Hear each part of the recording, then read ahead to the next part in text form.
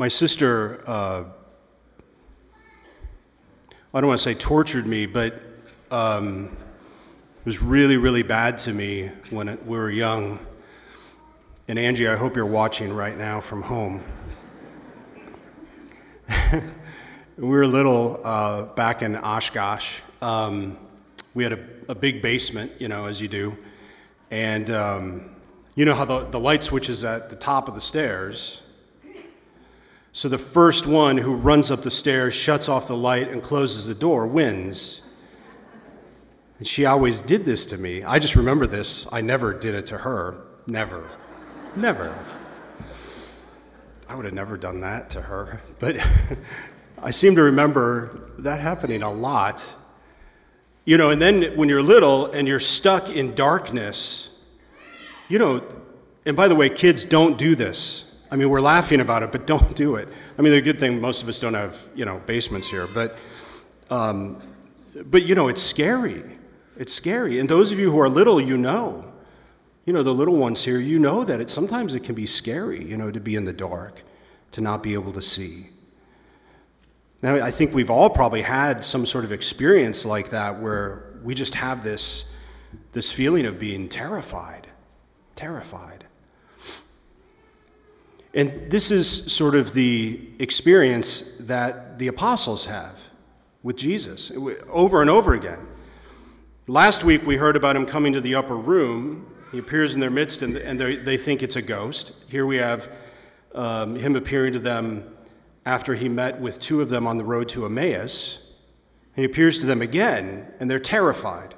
They're startled and terrified. It's not like they're just a little spooked. No, they're startled and terrified and thought they were seeing a ghost. We have to confront a couple things here then about that. So this is Jesus post-resurrection, and they don't recognize him. Why don't they recognize him? Well, I can think of two fairly good reasons. I'm sure we could think of more. The first reason could simply be that his resurrected body has such a difference to it that they're unable to completely recognize him as he once was. But what we keep seeing is they recognize him when he does something sort of either sacramental, like breaking the bread, or when he shows them his wounds. And so I don't know, I think a better argument might be that the Lord, being God, could sort of make his appearance somewhat unknown until he wanted it revealed.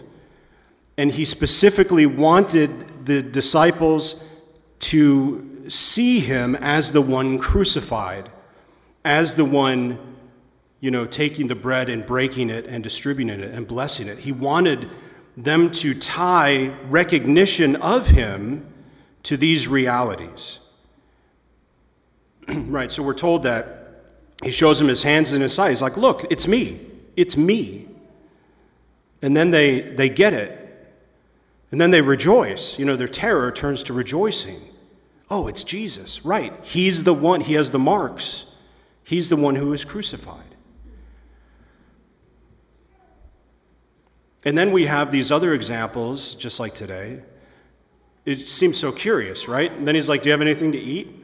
Well, why are you hungry? It's the first thing I think of. I always kind of question stuff. So why is he hungry? Like are we going to be hungry in heaven? Like, is that how it's going to work? Probably not. Okay, the reason why he's doing this is to show them that he has a real physical presence, that he can consume food, that he takes and eats, right? So that his resurrected body even has a physical reality. He's not just a ghost. It's not a sort of apparition, but that this is a real encounter with the living God, the resurrected Christ. And so as we hear these post-resurrection accounts, there's, about a dozen of them, or about 10 of them. We'll constantly hear these themes over and over and over. that Jesus is showing his hands, his side, his feet. He's showing the marks of the crucifixion. And he wants that to be a primary identifier that God suffered for you. That God, in his greatest moment of weakness, through the power of the Father, it became his greatest moment of strength, his greatest moment of weakness. And so we have this interesting quandary then of how weakness can become strength. You know, and so many of us, we don't want to admit any weakness. No, I'm a tough guy. I don't have any weaknesses, right? Because we think that somehow, I mean, sometimes just for our own ego, you know, it becomes sort of a defense. Like, no, I've just got to be strong because even though inside we're dying, you know, I've got to be strong. I've got to, you know, do this, whatever it is. Job, family, preaching. So we have this, you know, tougher exterior at times.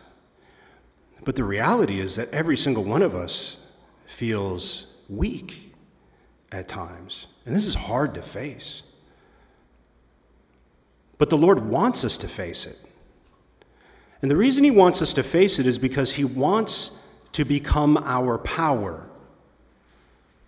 He wants us to recognize that our own power is relatively worthless.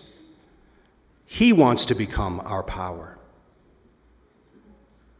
Let me tell you a story. All I have is autobiography. I mean, I can only talk about Pete so much, and I don't want to use examples from your lives. So let me give you an example, and it's going to sound like I'm gloating, and I am a little, but just an example. So when I went to Italy to study, I didn't know any Italian, and all the classes are going to be in Italian.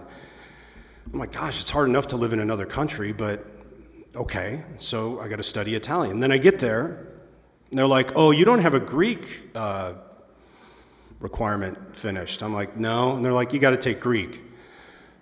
Okay, so I'm taking Italian lessons and Greek, and then my classes are in Italian. And then just for the heck of it, I took Latin too, because I thought we might as well go for the trifecta. Let's just do 3 languages in my first year. And there were plenty of times that I was thinking, how in the world am I going to get through this? How am I going to get through this? And I remember there was one time I went to the Church of St. Augustine, where St. Monica, the mother of Augustine, is buried. It's just one of the cool things you get to do when you're in Rome. And I was taking a class on Augustinian ethics. And of course, it was in Italian. The problem was the teacher was German and didn't know any Italian yet. And I was, American and kind of knew some Italian, but I was still figuring it out. But he didn't know any English either. So a lot of times Germans know English. But for some reason, this guy, I don't know, he didn't know any English. There was no way to communicate with him. And in Italy, or in the system, there's just one shot at a grade. You have a 15-minute oral at the end of the semester. That's it. Whatever you get, you get. However much you study, and then you go in. So here I am thinking, how am I going to go in? Because some of the other teachers would speak English. They let you do your final in English, that kind of thing. Except for this French Canadian who made me do it in Italian. But I'm not holding on to that resentment.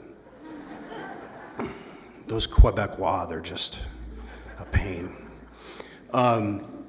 So anyway, I'm wondering, how's this going to work? So I went to the Church of St. Augustine, and I prayed and asked St. Monica's intercession. I'm like, St. Monica, please help me understand your son, because there ain't any way I'm going to understand it from this German guy. You need to help me. Of course, intercessions from saints, it's all about God's grace. It's not about their grace. It's about them asking for special favors for us. Anyway, so everything went fine, throughout the whole 2 years and the rest. But I look back on it and I think, how did that happen? How did I do that? And you might say, well, Father, you're obviously telling us how brilliant you are. Yeah, I guess I am. But really in the moment, that's not what I was feeling. And really looking back, that's not what I'm thinking. I'm actually just really surprised I made it, because there are a lot of people who didn't make it. They'd go home, they couldn't do it. But I know that it was God's grace and his strength. And there's been so many times throughout my life where I've been confronted with my own weakness, my own failure. And it's humiliating. I mean, it's humbling. I hate it. I'm sure you do too. Gosh, how am I going to get through this? How am I going to deal with this? I don't know what to do. And I can put on that sort of overconfident exterior, but it doesn't fix it. And what I've realized is that, especially in those moments, what the Lord wants us to do is to let it go and say, I need your strength. My strength isn't enough.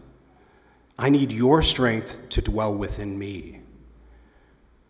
This is why showing the stigmata is so important, because it's through the presumed weakness of Jesus that God's glory and power is made manifest. And this happens in people's lives over and over and over. It's precisely when we are weak that God's grace comes rushing in to strengthen us and to give us his power. And we need to trust in him. Please stand.